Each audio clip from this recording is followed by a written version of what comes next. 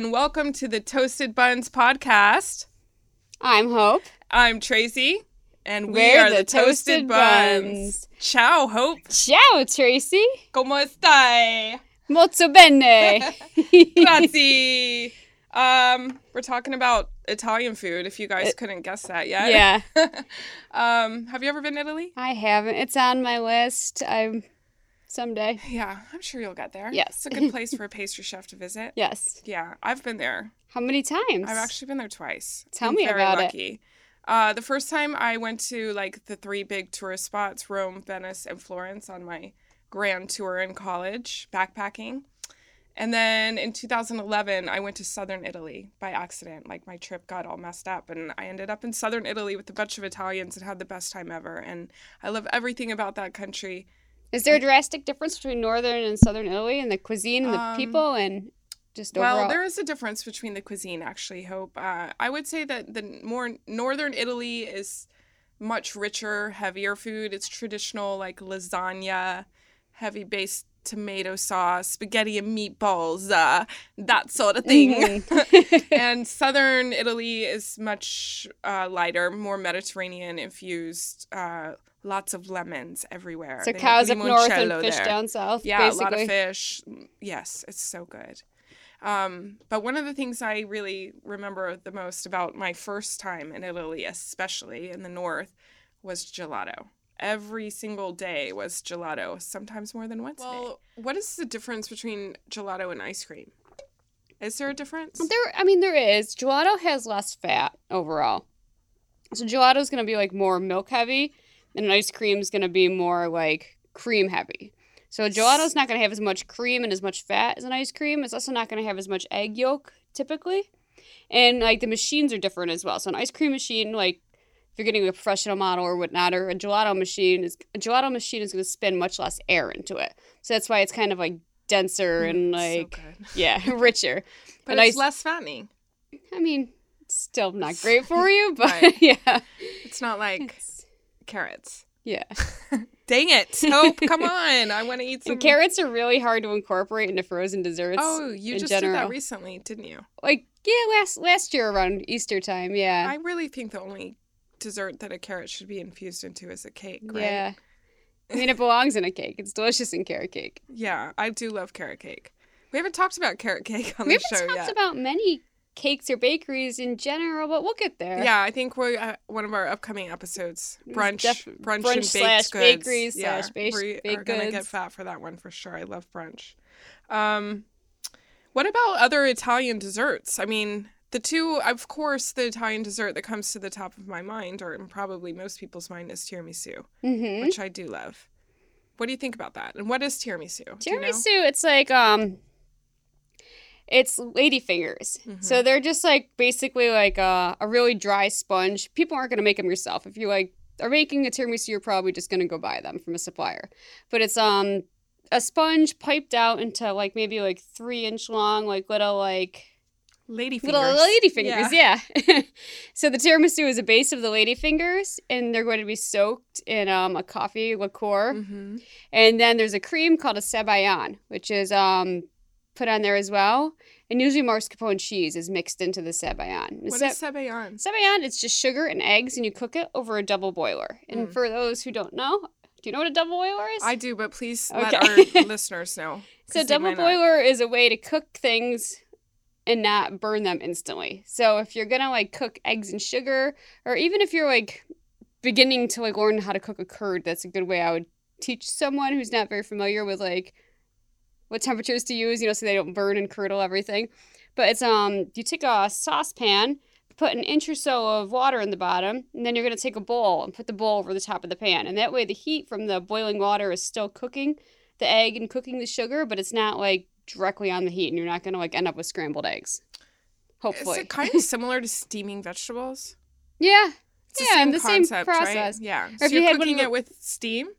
These things? The sugar and the egg? The steam doesn't actually get into it. You're more just like warming it the up. bowl. Okay. I mean, if it was like a Chinese steamer and I had the like slits in it, then that would be steaming it. Yeah. Okay. You almost any time that I look up a recipe, if it says in your double broiler, I immediately switch recipes because I don't have It's one, easy. and I need to do it. Okay, awesome. I love tiramisu. A good tiramisu, like I like it really soggy, for lack of a better word. I like those ladyfingers soaking wet. What did you think of the one we had at Felix? Or should we wait till we get to the Felix section to talk about that? Best tiramisu I ever had was at a restaurant that I worked at in New York City for many years. And it was a really small family-owned restaurant called Il Bagato. Woo! Hey, Il Bagato. I think you're still there. What part of New York was it in? It was in the Lower, like Alphabet City, 2nd Street between A and B. And I worked there for at least 2 years, I think. It was actually really fun. And they served their tiramisu in like a sundae bowl, cup, like nice. a glass thing. And yeah, you ate it with a spoon, and it was so good. I miss that tiramisu, you guys. One of my favorite Italian restaurants in the city was in the East Village Lower East Side, and it was called Max. Did you ever go there? I did. It's like a little tiny on hole in Avenue the wall. B. Yeah. Yes, that And it place was so good. adorable. Yeah. I would go there on dates. I took my parents when they were in town. It was like my go-to place. What about the place on Bushwick and Graham, really close to my apartment? Il Pescatore. I don't know if I've That been to place that was one. good. Is that one of the old school, like from the 70s, like mob places? Yes, I think so. I've been to There's one of a those. few I'm not sure on which Graham one. Avenue. Yeah. Yeah. And actually, it's funny, where I live now in Los Feliz, there's a lot of Italian restaurants like that, and it reminds me a lot of Graham Avenue. same vibe, yeah. So I'm not as homesick as I would be otherwise, because I get to pop by these Italian restaurants that are so close, including La Pergoletta, which I'm going to talk to you about in our review section. It's funny that you and I both worked at Italian restaurants. My first professional restaurant that I ever worked in, first pastry kitchen, was at Scalini Fedeli, which is in Tribeca, and it's still there, and it still exists, and a lot of the staff is still there. Hi, guys. Hey, I think I actually you worked did there the a couple coat room times. one day. Yeah, Yeah. I did.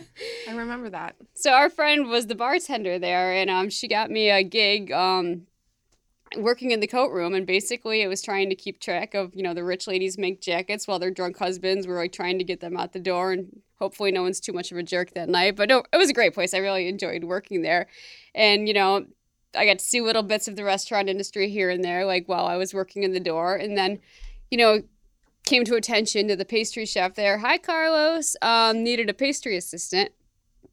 And so they had me start coming in. And on Friday and Saturday nights, when it got to be over 100 covers, they'd need somebody else to help plating desserts. And so that's my first start. Yeah. That's how Hope became a professional pastry chef, by starting in the coat room. Yes. So, how was working in the kitchen in New York in a busy Italian restaurant in Tribeca? I really had no clue what I was doing in the very beginning. And it was, pretty obvious. And I couldn't, and I still can't speak Spanish, which is one of my faults. And I know I need to learn, especially working in a I'll teach you. kitchen. Yeah, there you go. And, yeah, I knew they were talking about me when Blanca came up every once in a while, but that was like about or it. Esperanza. No, the kitchen now I hear Esperanza. That's hilarious. Kitchen then it was Blanca. But Esperanza is Spanish for hope. Yeah. One of the few words that I do know. That's hilarious. But they'd have me pick mint leaves off before service, or they'd have me like plate desserts every once in a while, and they did a fried ricotta donut there, and so I got to work the deep fryer, and it was just the littlest things, but like I was still so scared of everything at that point in time. And it brings me into like thinking about this. I start thinking about like other jobs I had early on and other job interviews that I have gone on early on. And like when I was first starting out, I had no idea how you do it.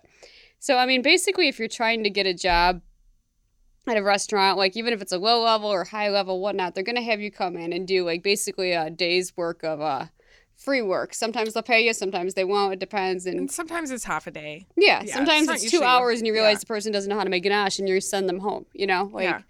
But this is going to be like called a stage. So just anybody who's ever like trying to get their foot in the door, be prepared for this. I remember when I was trying to find like a first like real like full-time pastry job, Squeenie was only part-time and here and there. I went on a stage at Blanca and Roberta's. And so Roberta's, we should have mentioned in the pizza episode, but we didn't. But it was a Bushwick mainstay, and it's grown to be like international superpower now. Yeah. It's delicious. It and is their delicious. high-end restaurant behind them is a tasting menu called Blanca, and I really, really thought I wanted to go there so bad. I still do. It's on the top of my list of I've never places been there. that I want to go. But I went in and did a day's work of work there, and I had a little bit of experience at Squeenie, so I thought, like, oh, sure, this will be no problem. I'm going to get this job in a second. You had experience, like, picking the mint, basically, Yeah. right? And making cupcakes at home, and that didn't, like, compare to, like, what these girls there were doing. And they told me to grab a quart container and, put something in it. And, like, I knew there was a big deli and a small deli. And for those of you who don't work in restaurants, I'm sure you can imagine, like, what your Chinese food comes in, the big size clear The plastic soup containers, Yeah, right? Oh, yeah. they're called delis?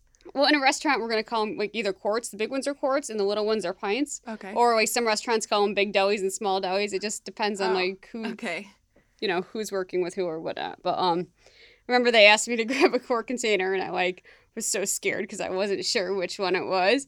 And I, like, asked them, and they were both just like, yeah, that's that. And I'm just like, okay. And I'm just like, yeah, I'm never going to. So how did you make that jump from, like, knowing nothing to even just being able to get your first job? Well, I mean, I went on another interview right after that Union Square Cafe, which is another very, very famous one. You were aiming really high from I the was get-go, aiming high girl. for I love somebody it. who That didn't place know is really good, they were actually, doing. Is too. it? I've never actually eaten there. Yes, it's delicious. And the first thing that they had me do on my stage was make some biscotti, which is another very Italian thing that we can talk about. Yeah. And I didn't have any idea how to make that. And one of the girls there working with me, she's like, well, have you baked them a second time? And I'm like, oh, no. She's like, did you know they get baked a second time? And I'm like, no. And they're like, okay, bye, basically. First of all, it's quite amazing that they even got you into stage in the pastry kitchen. Like, now I've realized that every place is desperate for work, so every place like, as long probably as you will allow answer. anyone to come in and stage. You hear that, people? Yeah.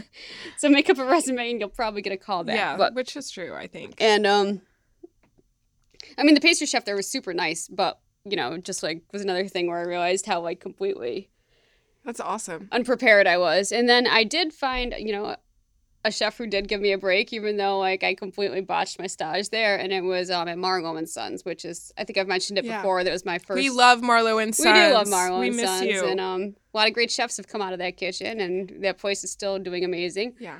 But It's in Brooklyn. It's in Williamsburg. For those of you who don't know, go check it out. It's an amazing restaurant in South Williamsburg. Finally got them to hire me, and I just didn't take it for granted and worked my ass off ever That's since. amazing. Yeah. And now you know how to make biscotti, don't you? Yeah.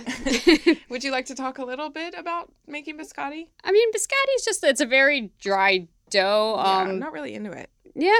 I mean, there's a time and a place for it, I guess. With a coffee. Yeah, I would next never to the go out of beach my in way to Italy. order it on its own. But basically, it's like a very dry dough, and you're going to put, like, whatever you want. And lots of time it has, like, dried apricots or pistachios or, it's good with cornmeal in it. Cornmeal and, like, fennel seed, like, that works really well.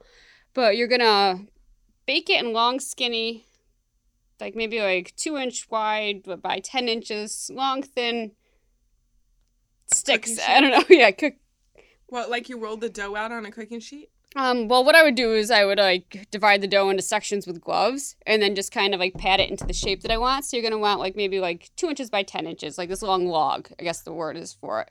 So you're going to bake those logs on a cookie sheet. And then when they come out, like, let it cool for, like, a few minutes. And then you're going to cut those into little, like, 1-inch wide slits. So you have, like, these long, skinny, like, not lady fingers, but kind of the same shape as a lady finger. Yeah. Then you're going to bake those again at a really low temperature just to, like, dry them out. And that's how they get crunchy. Yeah. Yeah, because biscotti is not my favorite Italian dessert. My other favorite Italian dessert is panna cotta. Ah, yes. Yes, a panna cotta. Panna cotta literally means cooked cream. Oh, really? Yes. But it's cold. But you have to cook it in order to get the gelatin to set. And that's the main ingredient in panna cotta is cream and gelatin. You don't have to use cream. You could use half and half. You could use yogurt. You could use some other kind of like dairy product, but that's the main idea of it. And then there's usually some sort of topping, a berry topping, Yeah, right? panna cotta is going to be on so many different dessert menus. I mean, many places I have worked have had one on their menu, not even just Italian restaurants, because it's so versatile. Yeah. Like, you could take it and add any flavoring to the cream, steep anything you want in the cream, put anything you want on top of it. You can mold it into any shape you want. You can do anything you want with it. It's really cheap, and it holds up for a couple days. Wow. So it's like, it's something that every restaurant loves to use. Yeah. Do you like it? I do. Do you like making it? Yeah, I mean, it's very easy to make, and it's not that time consuming either. Yeah, if you want a dessert to make at home that's Italian, like, I would definitely recommend making that. It's like very, very easy. I've never worked with gelatin before. So gelatin, seeing I have access to it, I love working with sheet gelatin. It's very, very easy. You just like, they come in these like sheets, like, again, like 2 inches wide, maybe like 8 or 10 inches long. And it's like, feels like plastic. It kind of feels like plastic. Okay. And so it's going to be hard, and you got to bloom your gelatin in order to get it to a stage where you're going to want to cook with it. And so to bloom your gelatin, you're going to put it in a quart container of ice water or very cold water.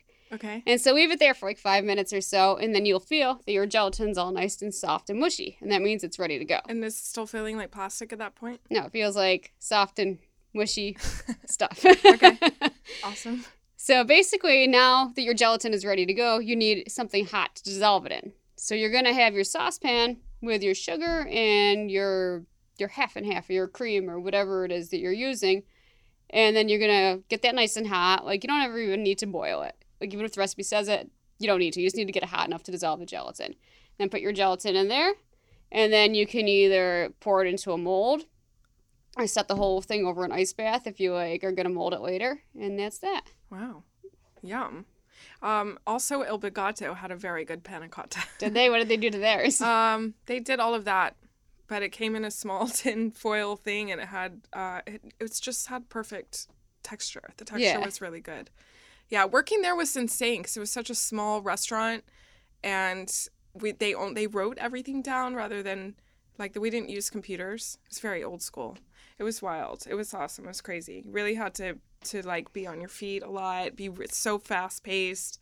That's kind of like the issue with like working in any kind of like restaurant, whether like you have front of the house experience. Yeah. I mean, I have a little bit of front of the house experience, but like either way, you have to know like if you're going to be in a restaurant, it's going to be very long days. It's going to be very hard, and you really have to be quick on your feet. Yeah. And you're going to be on your feet all day. Yes. And you're going to be around a lot of men. The majority of the people you're going to interact with are going to be men. Yeah. And actually recently Mario Batali was just accused of sexual harassment. Did you hear about that? I have. And as well as the other gentleman from the Hearth and the Hound in April Bloomfield's restaurant. Oh, really? Yes. What's happening with that? I don't know. I've heard nothing about it since. I haven't really heard much about Mario's I think they're both like camping out in the like Swiss Alps together. With like, Harvey. Yeah. Yeah. Speaking of Mario Batali, we just went to Italy. We did. Yes, and for those of you who don't know, Italy is it's like a giant Italian supermarket emporium filled to the brim with every sort of product from Italy that you could imagine, as well as it's overwhelming. I mean, it's awesome. It's massive. Yeah. Yeah, it's massive. Like, you need more than one day, I think, or a lot of time. You need a couple hours. Definitely. I like looking in there. I love looking at food. I would love to go and like see all the different breads and all the different cheeses. Like, there's a million cheese. I was actually thinking about cheese, as I usually do, while I was in Italy, and there's so many different types of Italian cheeses, and so I did a little research about the different types of cheese because I didn't know. Did you know that Pecorino Romano is different from Parmesan, which is different from Asiago? I do. I know they're different things, and I don't know enough about cheese making myself to know what the differences are in them. Like, do you know any more about that? Well, I do now. Like, Pecorino is from sheep's milk. Parmesan comes from the specific region of Parma, so it's like Champagne is from Champagne region of France. Parmesan is from the Italian region of Parma. And you know what? Like, there's an amazing book. I read it last year, so I can't remember all the details that were in it, but it's called Real Food, Fake Food by Larry Olmsted, and it talks exactly about that, how, like, Parmesan is only, like, real from one certain area, how, like, olive oils, if it says on the label, from Spain and Australia and this, it's, like, absolute garbage because you don't want something Yeah, blended. you can't mix it up. Yeah. It's like wine too. Yeah, I mean, exactly. Yeah, there's a lot of rules. There's a which chapter we on could do wine a in whole there. show about that Oh, sort of stuff. definitely. Maybe we will, actually. Yeah, That'd that's a be good idea. interesting. I do love Italian wine. And I love it. It goes really well with Italian cheese. We should do a whole wine and cheese pairing episode. Yes, that's a great idea. Well, yeah, and then there's all sorts of different meats, and they had every single type of meat at Italy as well. And yeah, actually, I found it fascinating too, because while we were walking around there, it was pretty close to closing hour, and I was wondering what they were going to do with all this. They were packing up all that beautiful bread. Yeah, they were having bread that had like just come out of the oven. Yeah, and too. it was beautiful. It looked so good. And you know, we're like, what are you doing with that bread? Do you guys like give a discount at the end of the night? And he's really surprised me. What was his answer? His answer was they give it to charity. Yeah. And we were both completely okay with that. Yeah. So good job, Italy, for sharing your beautiful breads. Someone will definitely appreciate that. Yeah. Do you make a lot of Italian breads in your job? I don't. There's so many different kinds of breads, like, all throughout the world. It's impossible for me to know the difference in all of them. But one bread that, like, I have had to make a lot of in my past, and I feel like lots of restaurants use, is a focaccia. Focaccia! Focaccia! In Italy, we love you, but I really was not too keen on the piece of focaccia that I tried. I think it had been sitting around way too long. It definitely had been sitting around for too long, and they did heat it up for you, right? They heated it up, but I mean, it was like so hard to the point that it flew across the table and flew on the floor, and the plastic fork broke in half when I tried to cut it. That's not what you want to happen to your focaccia when you are at Italy. You want your focaccia to be, you want it to be soft. You want it to be, well, this is my perfect version of it. Please it's like soft and puffy and has lots of like air holes throughout it, and it's got a lot of oil on it. Yeah. The bottom can have a little bit of a crunch on it, but you don't want it hard. You want it to be like just kind of like melting and soft. Yeah, I agree. That's the only way I like it, really, because I don't like focaccia that much. Well, I will make it for you someday, and mine's pretty good. You have a long list of things to make me, darling. Remind me. That was one of the first. I think that was probably the first bread that I learned how to make, and then you know, I mean, it was pretty hard for me because I really had no idea how to make breads except for a few here or there at home, and I remember my chef at the time getting upset with my focaccia not turning out high enough and puffy enough. And, you know, it was like one of those things to put me in my place and realize, okay, like, I'm not good at this yet. I need to get better. And then I have made hundreds of focaccia since then. But the good thing about it is it's like so customizable too. It's just like what I would do is make the dough the night before, you know, do a couple folds, throw it in the walk-in, forget about it. And then the next day you take it out, you proof it for a little while, and you're going to use your fingers to put all the little dimples in it. That's how I was going to ask you. That's how you do that. And so you're just going to like smooth it out over your sheet tray, put your little dimples in it, and then you can put whatever topping you want on it. And if it's a topping that's going to burn really easy, what I would do is I'd put it on towards the end of the cooking. So I would like cook it for a few minutes or maybe like 10, 15, whatever, to get it to like to rise, to get a little bit of color on it, and then you can throw whatever topping you want on it. Make sure there's oil on it so it's not going to burn, and then make sure there's a lot of salt, and then throw it back in. Yum.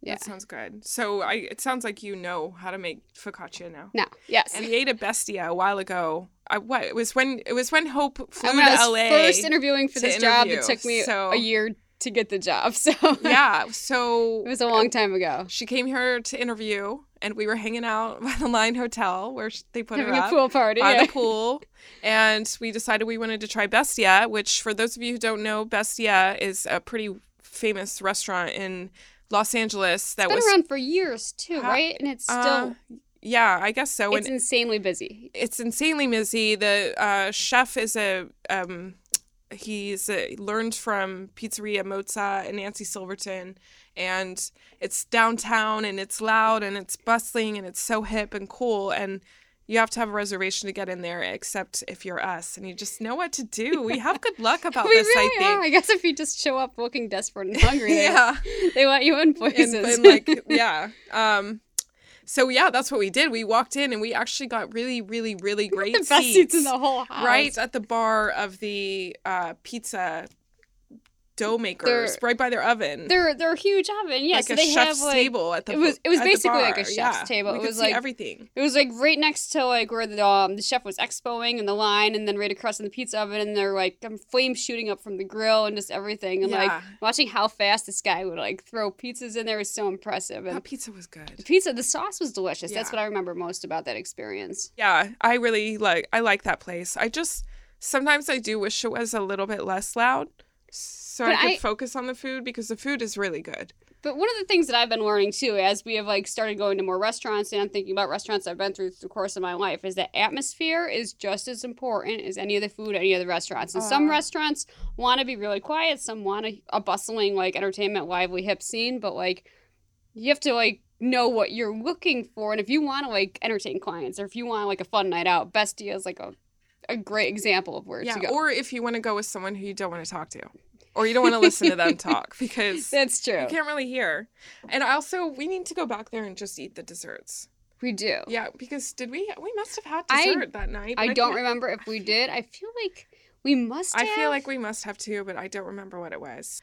Anyways, Bestia in Los Angeles. And they are opening a Middle Eastern restaurant very soon as well. Called Bavel. Bavel. I can't figure out how to pronounce it. I don't know, somewhere probably around the same area.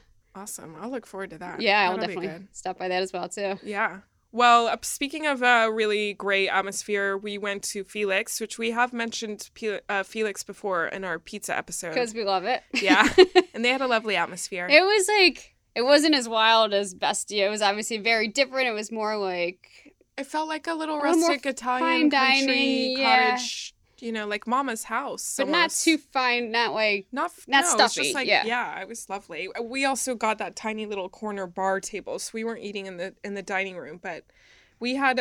we never talked about their pasta. We're talking about Italian food. Well, yeah, talk about their pasta. So it was delicious. Cacio e pepe is a really simple Italian traditional dish that has a lot of myths surrounding its origin. I first heard about the origin of cacio e pepe on the first episode of the first season, of The Chef's Table on Netflix. And the chef Massimo Bottura, he's an Italian chef who has won some Michelin stars in his life, and he's been on the number one world's best chef list, I believe, the San Pellegrino. Yeah, I think even his restaurant won the best restaurant in the world. I think so. Yeah. And apparently, the rumor is that he created this recipe when there was an earthquake in Romagna, and they were housing all this Parmesan cheese. He's not that old, though. That's what. Well, the earthquake happened in 2012. Okay, so but he's I think this dish is older. In his 50s. I still think there's no way this dish is like. Wait, 2012. So that's like... It's not very old. That's not very old. Yeah, I think this dish is way older than this. And the research that I did, Serious Eats told me that in the 1960s, this was like a super popular dish. And I believe anything that Serious Eats tells me. Hi. Hey, Serious Eats. And also, Wikipedia told me that the Romans ate it back in the day because they didn't really have a lot of ingredients. And by the way, we didn't actually explain what cacio e pepe is. Why don't you tell us about it? Yes. Well, traditionally, in the most traditional sense, you get a giant round wheel of Parmesan cheese, and the middle is scooped out. And after the pasta is cooked, normally it's like a bucatini or a spaghetti, something long and homemade and delicious. And after it's cooked, it's put into the center of the cheese wheel with a little bit of the water that you cook the pasta in, so that the cheese will adhere to the pasta. Well, that's and then it's mixed up and topped with cracked black pepper, and it's so freaking good. Isn't that so simple. A pasta cooking trick? I mean, I don't cook enough Italian food. I cook pasta directly out of the box and just don't do anything special to it. But don't a lot of cooks do that? Use the pasta water to reserve it? I use it a lot. Yeah, is it to help your sauce? Yeah, it just can make it a little bit thicker, and it makes the sauce adhere to your pasta. Oh, nice. Yeah. So that's cacio e pepe, which we had at Felix, and it was really good. I enjoyed it. Do you remember? I enjoyed it a lot. I don't think I've ever actually had it at a restaurant before. And the thing that I noticed, the pasta was just cooked absolutely perfect. The texture of the pasta was beautiful. It was very, very peppery, though. Yeah, it was very peppery. But, the name of the dish is cheese and pepper. So it'd kind of be a scam if they didn't give you pepper, right? Exactly. We also had cacio e pepe recently at Union in Pasadena, which is a restaurant that I've been wanting to try for at least over 2 years. It's been on my list. I was pretty excited about trying it. The cacio e pepe. The cacio e pepe. And their cacio e pepe was served with bucatini, homemade bucatini, which I really loved because it was like, it's like a tube, but it's a very long, like thin tube. Yeah. It was thick. Let's talk about Union in general. What did we think of the restaurant? I mean, overall, I really liked it. I enjoyed the food. I thought the service was great. I would eat there again. The atmosphere sucked. I really didn't like the atmosphere. That's like I should just say lack of atmosphere. Yeah. Lack of atmosphere. Yeah. Like, the whole room itself is one like super way too lit room of light-colored. Kind of bare. Light-colored brick Sterile. walls. Sterile. It's like really. There were no plants in there There's either. no plants. And then they had these weird black shades crossing out the windows. Well, that's the thing. So I had actually interviewed at Union when I first moved to LA. I thought I wanted to waitress there. I still would waitress there. It'd be fun. Yeah, the waitress looked happy. Yeah, and if I hadn't been there before, I would have never been able to find the restaurant. I don't understand why they had those shades pulled down. They have these beautiful bay windows in front of the restaurant, and they are completely blacked out, not even with pretty curtains or just plants or shades like this. Nothing against your shades. Yes, for those of you who can't see, they're just blackout shades, basically. That's what and if you want to black out like any outdoor lights or anything like that because you want a dark restaurant, I can almost get that. But when you have basically bare light bulbs hanging because your restaurant is so bright, what's the point of like blocking out? Especially when they're reflecting off your pretty much bare walls. Well, they had like a brick wall with nothing on it, and then whatever. Anyways, the thing is, I really like the food. I liked most of the food. I'm gonna just tell you guys real quick. We had what we ordered. We ordered a lot. We had a house-made stracciatella. We had pork meatballs. We had the Hope Ranch mussels, and we had the cacio e pepe, which we've already discussed. Hope? I think you got it all. The stracciatella. Stracciatella. It was... Sorry, Italians. Yeah. We don't mean to insult you. We really don't mean to insult you. You can email us at thetoastedbunspodcast@gmail.com to tell us how to properly pronounce these words. Grazie mille. The stracciatella is awesome. Basically, it's just like... Wait. Oh, okay, go ahead. It's like stretched cheese. And so they start off, they buy the cheese curds, and then... From a local dairy farmer who's only organic and grass-fed. And then I'm not sure what they do to it then, but somehow they cook it and turn it stretchy. And so basically you get like a pile of stretchy cheese goo on a plate with olive oil and salt and pepper, and then a roasted garlic puree under it. Yeah. And 4 tiny pieces of bread. Okay, well, we're going to come back to the bread. We'll save that for last. But the cheese. The cheese itself was awesome. Yeah. I could eat like a whole plate of that. I probably should have only eaten that because it was very rich and creamy and filling, but so freaking good. I really thought that was very good. Done well. Mm-hmm. It was like, yeah. The bread, okay, they definitely should have served more bread. But looking back on it, I was like, maybe I should have put more cheese on the bread so I eat less bread. Yeah, but then we would have had cheese like dripping off the bread onto our hands. Is that what they wanted? I don't know. But like at the first point of that bread, I was okay with. But when the mussels came with the same amount of bread, the mussels were in a huge wide bowl, right, with tons of like tomato water sauce. It was a tomato-based broth, which I think the dish would have been better had it been a tomato soup with mussels in it, because that's what it was. Essentially, but they didn't give us a spoon or enough bread. Yeah, it wasn't working. There was no spoon. There was 2 little things of bread on the side of that. And then there was like the very tiny like bucatini pastas. Is that what they're called? No, like the little... I think they're actually called like ditalini. Ditalini. Yeah, it's something like that. They're very, very small, almost like SpaghettiOs, but smaller. Yeah. I would rather have SpaghettiOs in it, That's honestly. kind of what it tasted like. It tasted it like tasted they like opened up a can and of tomatoes. watered it down. Yeah, and poured it into SpaghettiO noodles, which is crazy because actually those were $24. That was the most expensive thing we ate there. We ended up spending a good amount of money. Yeah, which I knew we were going to. I mean, it's Union, and It's that. It was good. Everything else I thought was amazing. The pork meatballs. They were delicious. They were delicious. They were made with guanciale, which is an Italian cured meat prepared from pork cheeks. And that was in the meatballs, and they were very, very smoky. And I loved the sauce. The sauce was spicy, yeah. And salty. It had caper berries in it, and it was like fresh, really good to me too. So much. And caper berries. And yeah, I really thought they did a great job with that pasta. The pasta here at the Cacio e Pepe at Union, they served it with a perfectly cooked egg, which they mixed into the pasta at the table. It was very creamy. Oh, it was so creamy. It was so good. I mean, and you realize there's no cream or butter in that. It's literally just pasta and cheese, and the egg did the rest of the work. Yeah, and I really enjoyed that. I would have, if you weren't there, I would have eaten that whole thing by myself. Oh, I could have easily eaten that whole thing by myself. I would go back for that, and I would go back for the cheese, and I'd go back for the meatballs, just not the mussels. And we have to try the dessert, I think, but we were just too full. I'm so sorry. See, and I've noticed this is a problem too. I obviously want to try desserts, and I think a lot of people do want to try desserts, but you get to the point where after you eat an appetizer and an entree, you're just too full. And I think what do you have to do? Set out the evening and be I'm only going to go out and eat dessert today, or I'm only going to get a nap and dessert. There has to. Or I think if we're going to keep doing what we're doing, we're just going to have to order less or take stuff home. Yeah, I guess it's I was listening idea. to a really interesting interview with a food reviewer, and he said that every restaurant they go to, they only eat half the food because they're eating 6 meals a day. And so if we could eat half, and then maybe I'd have room for dessert. Yeah. But I couldn't. I just love that cheese and that pasta.